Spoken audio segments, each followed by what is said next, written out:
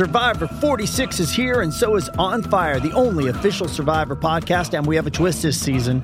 The winner of Survivor 45, Dee Valladares, will be joining us every week. We're going behind the scenes of the biggest moments, the how and the why things happen, and the strategy and analysis you can only get from someone like me, a Survivor winner. Listen to On Fire, the official Survivor podcast, wherever you get your podcast.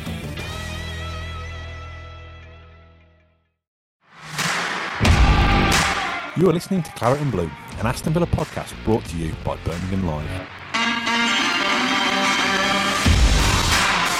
Well, I'm definitely in a good mood this evening as I'm singing along to the theme tunes we wait to go live there. You've got a Christmas tree up. You've got a nice Villa shirt on. Villa have got 3 points against the Albion with a 3-0 win that should have been 4, but we'll come on to that.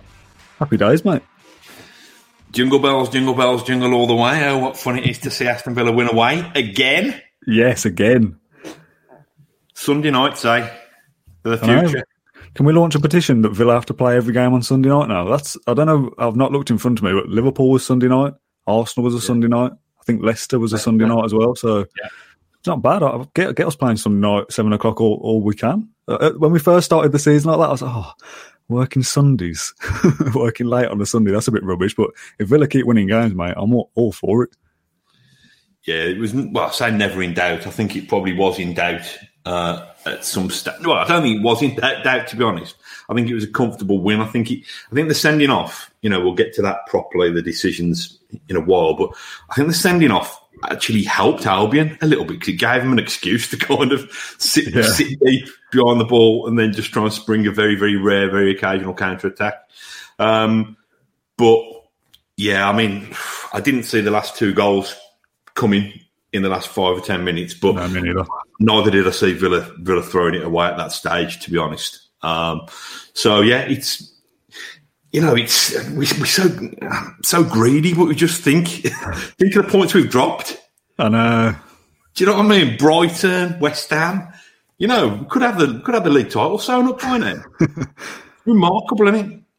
Yeah, the turnaround is unbelievable. I know we talked about this so much, but I mean, I posted on Facebook this morning about GHAZI at the Hawthorns, the brace he got there last year with the rocket, the second goal, and how much he enjoys playing for them just as a bit of a, jokey getting started into the day. And you think, that feels like a lifetime ago. That was only like last year. And then this season, last season, but this year in 2020, Villa were rubbish. We all know how poor we were at one point this year, months ago. And we sit here and say it all the time, the turnaround that Villa have gone through in the last, 3 or 4 months. I keep mentioning, don't they, on BT and Sky when we play, Villa stayed up on the last day, let's not forget. That's remarkable how good we are since then. We have to keep talking about it every week, so I still can't quite believe it. I'm waiting for the game where we go, that start Villa had, it all faded away, and now we're back to the Villa we know. This is a new Villa now, we're actually good. What year is it now? Is it still 2020? It's still 2020, mate. I know. And Villa were in the Championship in 2019 for the first half. Is that right? Yeah. That feels like 10 years ago, doesn't it? It does feel like years ago. No, you're right. But I think people are right to remember that Villa stayed up on the last day of the seasons because, the transformation is spectacular, really. I think, I've just tweeted. Villa racked up 22 points now from 12 games. It took them 23 games to get to 22 points. It was when they got a draw, when we got a draw down at Brighton. Christ knows what year that was. But it just shows. And, I think you were saying it's face Chelsea in a week's time and currently level on points. Is that right? I've not looked at the table closely. Level on points, but with a game in hand. Yes. So I can't put the table up because I've got something else prepared. But yeah, it's weird, isn't it? Because you look at the run of fixtures and we looked at Burnley, Albion and Palace. What would we like there? 7 points probably as a minimum. 9 is on offer. Obviously we dropped out to Burnley, so we can still get 7. I'd still be happy with that. If you extend it back to the Wolves game as well and include that in there, beating both Wolves and Albion, which can be a little bit banana skins because they're derbies. Draw against Burnley isn't bad because we still created and made chances. We couldn't buy a goal against Burnley, and now we've scored 3 today. And again, it should have been 4, possibly even more. And you go to Palace, who have just been absolutely battered by Liverpool, and how they'll react to that. And then you look ahead to Chelsea, and normally you look ahead to those big games and think, oh, Chelsea, that'll be difficult. We'll see what kind of Villa turn up. We'll see what Chelsea do. And then you look at the league table and realise that we're level on points. We've got a game in hand. Goal differences, I think they're one better or we're one better. We're actually good now. So you don't write these big games off anymore. You look ahead to Man United on I think it's either New Year's Day or the 2nd of January, and you think, yeah, why can't we go and get something there now? And that's what I like that Dean Smith and his team have installed in that Villa side now, that we look fearless against anybody. I know it's only Albion and all the rest of it, but for large parts of that game, you think this might fizzle out as a 1-0, or Albion will get a cheeky counter-attack or a horrible free kick or a decision. They're going to scrape a 1-1. That's what old Villa probably would have done, and we'd have crumbled a little bit. But we go on and, like you said, get 2 goals in the last few minutes that you don't see coming. And that Bertrand Traoré goal, what's happened there? Because as soon as he hit it, I've gone, thinking like he's just had a little P-roller to Sam Johnson, like we've seen El Ghazi do against Burnley. And it's this lovely, tidy finish that seemed to fool everybody. I don't quite know how that's actually gone in. When they watch the replay of that, Sam Johnson's just like hands on his hip watching it go in. I don't know how that's happened. I think it's probably the standout moment of the game, wasn't it? It was a cracking finish. And I think the thing that's encouraged me, both against Burnley and again tonight, is that we worried, didn't we? And I'm sure we still will worry when Villa get injuries and there's people missing. Yeah. And they've been without Ross Barkley, and they've been without, Ezri Konsa tonight. Battered Burnley 0-0, if you can batter somebody 0-0, without Matty Cash, without Douglas Luiz. I was glad to have those 2 back in tonight. Yeah. I thought Cash was just relentless as well. He's just such an athlete. Very good. Very good. But, he's a complete fullback for me with, all parts of the game. He can defend, he can attack. I think he's an England international in the making. Without, you're going to tell me now he was born in Delhi or something, aren't you? But I think... I think he's Poland. Matty Cash can register for Poland as well. Can he? Yeah, I think it's something like his grandmother on his mum's side or something is from Poland, so he can technically register for Poland as well. Well, that's good knowledge. Well, sign him up quickly, Gareth, because we want him playing for England. But yeah, I thought it was wide areas tonight. Villa were brilliant, weren't they? Good combinations down the left. And positions that we've been worried about. Left back, Target, is he that great? Right back over the seasons is a position we could probably improve. Matty Cash has come in and, like you said, has totally done that. Further forward, El Ghazi, does he do enough? Traoré, he looks okay, but very one-footed. Is he? Not quite sure. And then they have these moments like tonight where you think, yeah, actually, you know what? They are decent footballers. And as much as, obviously, you weren't on the last one, but me and Max talked about El Ghazi and the kind of abuse he got on social media that Tyrone Mings stood up for. And then after the Burnley game, we're kind of going, it's a bit of a coincidence, but we're highlighting El Ghazi again because he's having these chances and not doing much with them. And then today he looks not like a world beater, but it looks a different player to what he was the other day, and he gets that early goal. And the one he's had towards the end of that game when he's cut into the edge of the box, rolled a ball past the player, and then took a great shot against Johnson. That's the kind of El Ghazi that we want to see more of. I think it is, like Max said on the last episode we did, he's very much a confidence player, and you'd hope now that him and Traoré both got that bit of confidence to stay in that side. And a comment's just come through about Ross Barkley. We all thought he might be back tonight. If he's back for Chelsea, obviously he can't play anywhere because of the loan, so he's not going to be coming back until at least he could be coming back for Palace, couldn't he, and then miss the other one. But you think now how he comes back into that side and what happens to one of El Ghazi or Traoré. It's very annoying they've both got TR at the start of their names, but it'll change, doesn't it? And that's a good problem to have, I guess, rather than looking at it and going, well, Traoré comes straight out because he's been rubbish. Barker comes straight in. You now look at it and go, well, actually, difficult. I don't know, mate. I just want to keep saying the wrong thing. But yeah, you talk instead. Get this out of my mouth. What I was going to say, and let me not fall into the same trap now, is that 2 weeks ago we'd have said of those 3 wingers that Trezeguet would have been at the front of the queue. And, even though he was missing a few chances, we've noticed the improvement this season. We've noticed his work rate, his energy.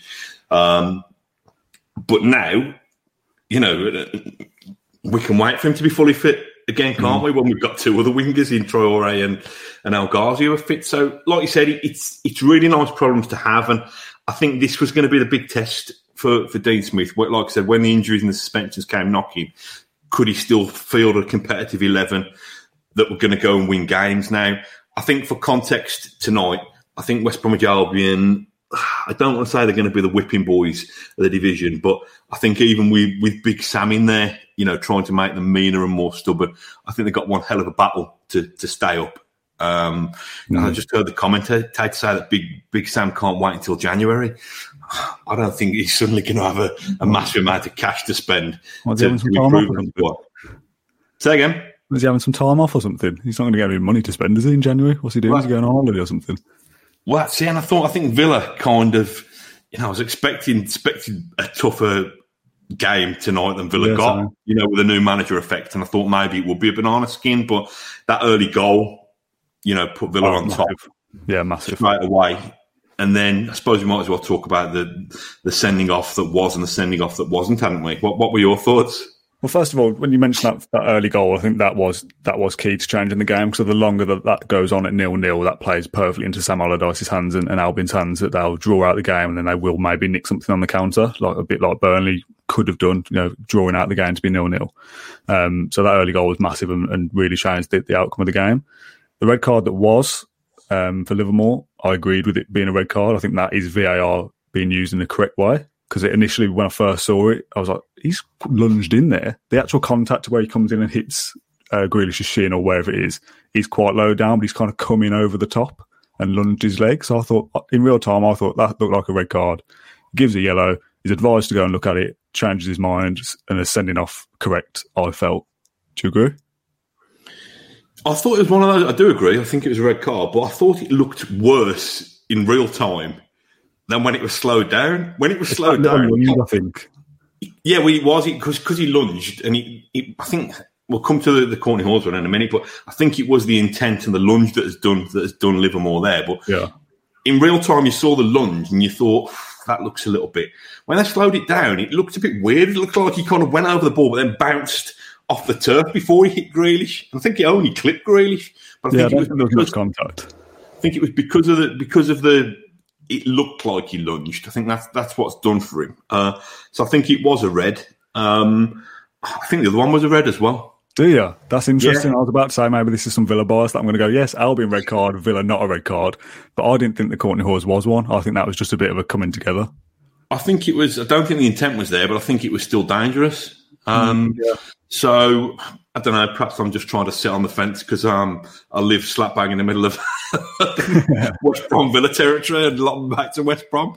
That's fine. I'm glad that we disagree, because I am being a bit biased in Villa's favour, thinking, no, it's not a red card. Courtney Hawes didn't mean anything by it. I'm a little bit concerned, by the way. I haven't heard anything so far about Ezri Konsa just being. He was out ill for Burnley. He's obviously not featured again tonight. I don't know whether it's still the same illness. Obviously, it's only a couple of days ago. I don't know what that illness is, and I don't know for certain. But Mings, was that 5 yellow cards for him now? Does that mean he misses Palace? Oh, I don't know. You can't just put me on the spot like that. Go on Soccer Base. If anyone, we can carry on talking. If anyone can confirm that, or Dean Smith's mentioned it, when they put up about his yellow card, I definitely remember seeing number 5, but his shirt number is also number 5. So it could have been that. I've got a feeling that could have been his 5th yellow card. And if it is, he misses Palace. And if it is, if Consa's still not back, Hawes and Engels playing centre half. Engels was back on the bench tonight, wasn't he? Yeah, he was back in, but throwing him straight back into Crystal Palace, I'd rather not do that, to be honest. What I would say is, I know 2 minutes ago I was advocating him getting sent off, but Courtney Hawes has come back and played in kept 2 clean sheets in 2 games. So, like you say, you probably wouldn't want your 2 deputies in. But I don't know. I think this is what we've said earlier and what we've said all season. It's a squad game, and it's up to the likes of Bjorn Engels. We keep harking back, don't we, to the last time he played, or that game against Tottenham, and then him coming close to scoring an equaliser at Wembley. Courtney, if Bjorn Engels has to come in, has anybody told us yet whether the time? This is speculated about nothing here. This is the perfect example of doing things live and having no research. So Ian Robinson said it was 3 Mings for yellow, 3 yellows for Mings. Martin also says it was 3 yellows. Then Neil says that Mings is out. And then Martin says, no, he's okay because it's 10 cards because it's 20 games played. But that's not true either. So we don't actually know. People are saying that Mings isn't out and it's only 3 yellows. So let's not sit here and start a campaign saying that Mings is out because it seems like it isn't. But 3. Is it 3? It's 3. Okay. All right, fine. 3 well, I'm just yellow Mings. as you're talking about, it being a squad game, that would hit us hard, wouldn't it? We've already had to deal with. Well, it would, but you're talking hypothetical nonsense because it's not a factor now. So I don't know. Let's move on. You and your scare stories. Fine, we'll move on. Birmingham fail. Okay. As if I just snorted on the podcast. Right. 2 comments I wanted to go to. Somebody talked about Jack Grealish, and I've totally missed it now, saying, how good was... Oh, here we go. From Alan Tatton, who says, how good is Jack Grealish? He just gets better and better. Now, I'm at risk of alienating myself here on a Villa podcast, but I thought Grealish was poor tonight. Or not poor, but by his standards, I don't think he did anything great tonight. He had a couple of runs and a few little combinations with Watkins or El Ghazi. But overall, when we're used to seeing Jack Grealish do 8 out of 10 performances and leading Aston Villa, tonight I felt like things bounced off him a lot. Am I barking at the wrong tree here? Am I going to get a few in the comments? It's really bad, isn't it, when Grealish's performance level just drops to a 9.5 out of 10. I know, and we still win 3-0. But maybe that's my point, that we're so used to Villa being reliant on him, not this season, but in previous 2 or 3 years, that now I can watch Jack Grealish and go, oh, he wasn't that great today. I think he looked better in the second half. First half, I didn't think he did much. And Villa can still go on and kill a game off and win 3-0. Yeah, but he's, what was it? He's still an 8 out of 10 tonight, isn't he? I think. I don't know. I think so. He's still drifting past players like they're not there. Still getting to the byline and creating chances. He's still, he's still the heartbeat of Villa. I think that what's happened is that he's not a one-man show anymore. He's got a cast of stars alongside him. The comments are rightly abusing me, so thanks, Villa fans. But you've got Lucas says he wasn't at his best in the first half, picked up in more in the second, which is what I said. Jack Pancake, great name if that's a real surname, says Grealish is capable of improving from recent displays. Thomas says, what? Grealish created 8 chances tonight, which if he did, fair, but that seems like a lot. Marcus says, controversial, which yes, it is controversial. And then Thomas says, Grealish was unreal, man. That's harsh. So, I mean, it's a game of opinions. I'll just look at Jack and think he can certainly do better than he did tonight. Maybe I'm being harsh on him, but I don't know. It's just weird. I just noticed a few times a ball bounce off him or him playing a heavier pass than he usually would and just think, that's not the Jack Grealish I'm used to. So that maybe it doesn't necessarily mean he's had a bad game. It's just he's not as good as I know he can be. You're a really trying to figure myself out of the hole here. I thought he played well. Can he play better? Yes, but is tonight the time to worry about it when we've won 3-0? No, I just thought it was an interesting talking point. About El Ghazi's penalties? Oh, yeah. Well, we'll talk about... Well, yeah, I mean, El Ghazi's such a strange player. After the game that you went on, me and Max did Burnley, and we were talking, he has these chances, but either if he gets a nice strike or a nice bit of power behind it, it's up into row Z, and when he puts it on target, it's a P roller.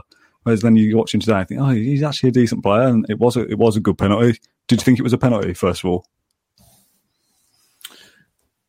Yeah. I thought it was a bit soft again. Was it a penalty? Yeah. Let's get my biased hat on there. I think he's giving him a little nudge, and you know that if you give Jack Grealish a nudge, he will fall to the floor, or he will be propelled to the floor by the bullying tactics of the opposition. I think so. I think... what was I going to say? I've gone blank, mate. I'm just reading the comments. People telling me I'm talking nonsense, so that's fun. Yeah, I think it was just about a penalty, but it was emphatically dispatched. I do like seeing penalties going at that end of the Hawthorns. Oh, yeah, good memories. Again, as if that's the last time we played at the Hawthorns. It seems like we would play them again since then, but we were in different leagues last year, so obviously not. But it seems like such a big period of time between tonight and the playoff semi-final. 3 sendings off for Albion in the last 3 games against Villa. Yeah. I already know the answer to this. Dwight Gale, Chris Brunt and Jake Livermore. Exactly. I still love that little photo of Dwight Gale sitting on the steps in the tunnel at Villa Park. I think someone put some Kermit music to it in the back, over the back of it in the past. But yeah, I thought it showed that Villa, and I'm tempting fate now, making a rub for my own back, but Villa are a top 12 team this season. West Brom are a bottom 3 team this season. I think so. That much was clear. Go on, you talk. I thought you were going to say something else. I wanted to look at the away games. We talked a little bit before about Villa's turnaround in form. Away games specifically, we've played 6, obviously. Won 5 out of 6 away. Puts us a second in the form guide for away games only. So only that one that we lost, we should have got a draw out of. Well, yeah, exactly. What's this turnaround with? Because last year we were reliant on getting most of our points at home if we could. We weren't picking up many points at all. Like we said again, going back to the one we did after Burnley, and it feels like every podcast in this period of time is all like the same anyway.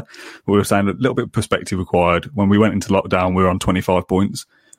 We're on 22 now. Like you said earlier, we're way ahead of where we were last year. There's absolutely I'm absolutely tempting fate here, but it would take an absolute disaster for Villa to be involved in a relegation scrap this season now. That's surely impossible. So the turnaround from that last year to this is incredible. But the away form is something that we've fixed massively, and I don't really know how they've done that. I don't know whether that's a byproduct of there not really being a home and away because of the lockdown restrictions, but when you look at some of those results there, 3-0 against Fulham, 1-0 against Leicester, 3-0 against Arsenal. Is that correct? Was it 2? No, it was 3, wasn't it? Yeah. And then West Ham, like you said, we should have got a draw there, and then 1-0 to Wolves and 3-0 to West Brom. Clean sheets throughout all of that as well, apart from West Ham. Like the turnaround for our away form is incredible. No, it's like you said. I think it probably is a bit of that. What's home and what's away anymore. If you think about, I don't think Villa's home form is terrible, is it really? They lost at home to Leeds. Southampton just pinged everything in the top corner that day. Obviously, we know what happened against Burnley, where they kind of tried to pepper the goal but couldn't stick it away. 2 wins, 1 draw, and one. A bit of VAR controversy again. So I just think, yes, fantastic 5 wins out of 6 away. Villa are a better team with better players, with probably less pressure because they've already got early points on the board, with less pressure because they haven't got a baying mob of us lot shouting at them from the stands. So I can't emphasise it enough. I thought this season, and it still could be, I thought this season, if Villa finished with 6 more points than last season, would be a success. If Villa now finish with as few as only 6 more points than last season, I think there'll be a spectacular. It will take a spectacular collapse in the second half of the season. So it's just that little bit more quality and belief, isn't there? And the players who were kind of, learning their trade the hard way in the Premier League last season, and I'm probably talking about, I know Matt Targett had already played in the Premier League, but I'm probably talking about Targett, Douglas Luiz, Konza, have kicked on. So not only have we brought more quality in, but that quality and that little bit of experience seems to have rubbed off on the players last year. We talked a lot last season about them not being streetwise. Yeah, I think they've got a little bit of that now. I think they kind of know the beast of the Premier League now and feel that they belong there, and we're seeing that with the performances and the results. And also, part of that, Dean Smith and the coaching staff, they've had a year in the Premier League for the first time as well. Yeah, and yet we still hear about Bielsa being the man, don't we? I love the fact that Dean Smith sneaks under the radar. We've done our big Dean Smith special earlier in the year, haven't we? And said, what would it take for Dean Smith to leave Aston Villa? In terms of his own career progression. And we said that it wouldn't, would it really? The only thing is if England come knocking one day, because if Dean Smith is ever in line for a job like Man United or Liverpool, then to get him to put himself in the frame for that job, he'd have to got Villa into the Champions League. And once he's got Villa into the Champions League, why just suddenly want to go and disappear for Man United and Liverpool? So I don't think he'll particularly want any of the plaudits or whatever. He'll just want it to keep ticking. and from thinking that Villa were doomed. Was it the Everton game when our mate El Ghazi spooned one over the bar from the yard? I think, go back through our clips, I think that was the game when we got our head in our hands more than ever. Or probably when we lost. I think we spent most of the podcast like this, didn't we? Kind of just sat waiting to get out of there. So at that moment, Dean Smith, even a glass half full, positive disposition, Dean Smith would have thought maybe my Villa days are over. For him to look at this now and go into 2021 with Villa in such good shape, full credit to him. Full credit to him, his coaching team. So far, the recruitment team.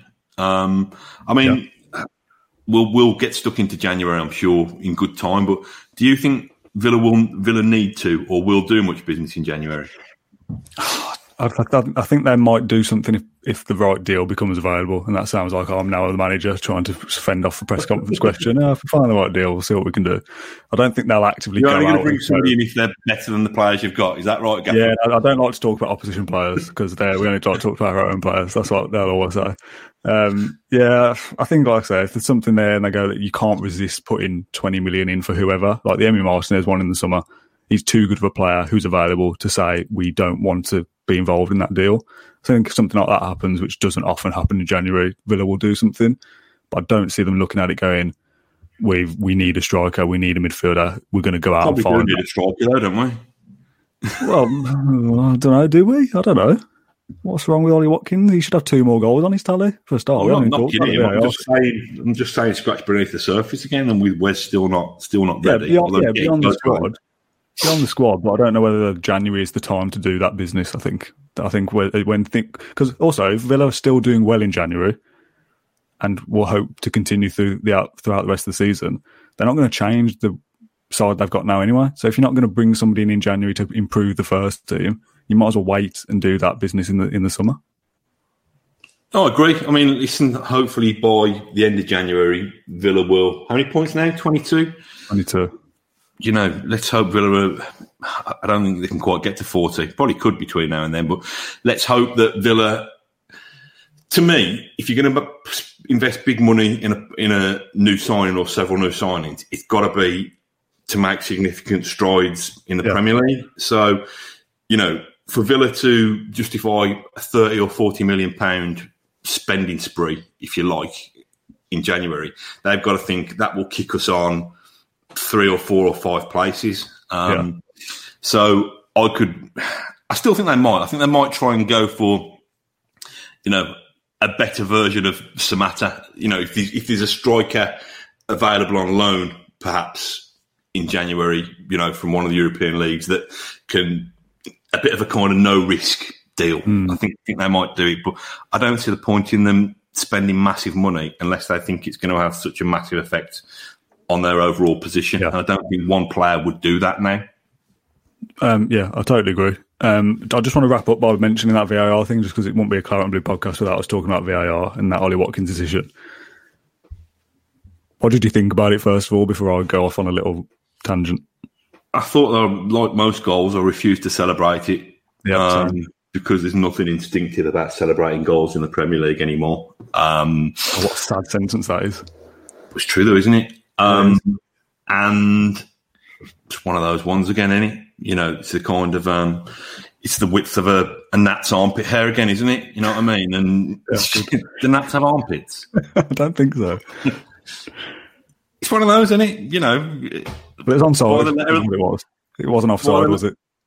Say it again? It wasn't offside, was it? We keep saying it's one of those. It was onside. I don't draw the lines, do I? Do you know what I mean? I'm not. I mean, just stop the part, draw the lines. I mean, this is the thing, right? So this is my thinking during the game. Happens with Ollie Watkins in both situations, West Ham and obviously tonight. With West Ham, they pour over it for 4 or 5 minutes or whatever it is. A couple of different angles, drawing up the line, zooming in, all this stuff going on. And part of me looks at that and goes, well, this is taking too long. This shouldn't be how it is. It should be faster. Then tonight, though, you look at it at first glance and think, well, he's level. So it should be the benefit to the attacker. It's a great goal as well. It's a good move, even before the ball comes in from Matty Cash. It's a good finish. Great little pass from Traore or Trezeguet, as you call him. Yeah. It's a good move. It's a good goal that should stand.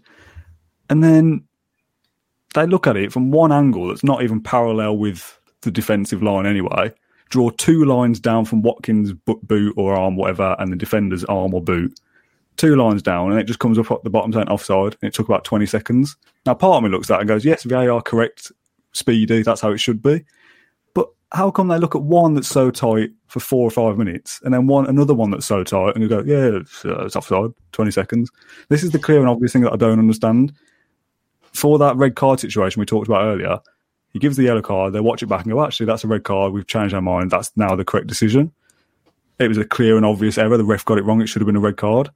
But then you look at the goal, if you watch one replay and he's a foot offside, you go, oh, obvious error, offside. But if you look at it in his level, why are we even drawing these lines in the first place and not just going, oh, well, he's level, so the striker gets the benefit? Why is that not the rule?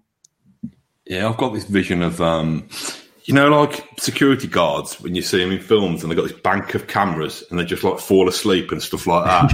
Yeah.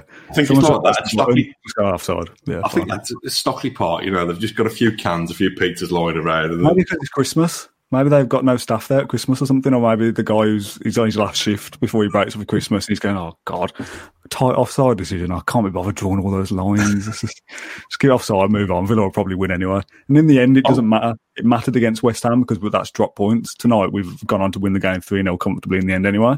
But it's still annoying. And for Ollie Watkins personally, he should have 2 more Premier League goals. That's that. Yeah, I think I feel more for him in this context than I do about Villa. Villa won the game 3-0. I'm less angry when we've won a game than if it's cost us a draw or a victory. We know it, don't we? It's part of the game. We don't like it. Right.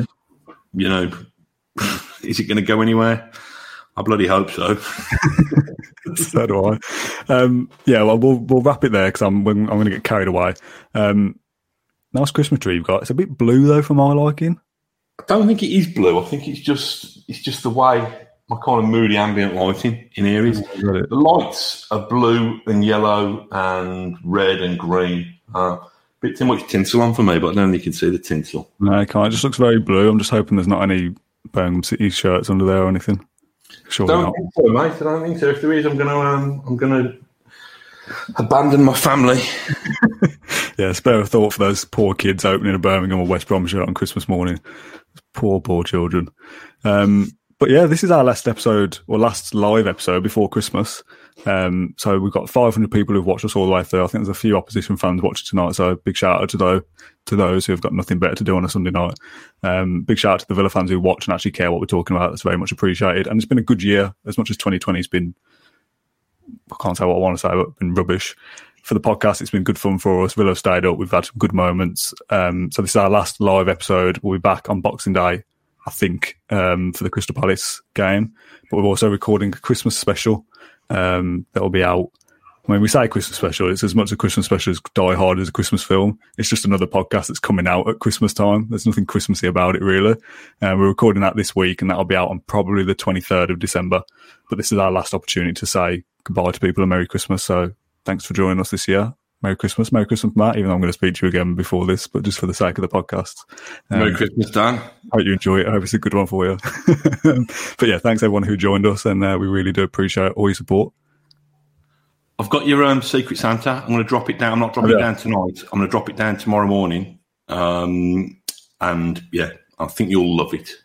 Well, I've already given you yours, and I'm not sure you'll love yours, so we'll see. All good fun. I mean, you say Secret Santa, but we both know we've got on each other, so it's not a Secret Santa, is it? Well, secret present.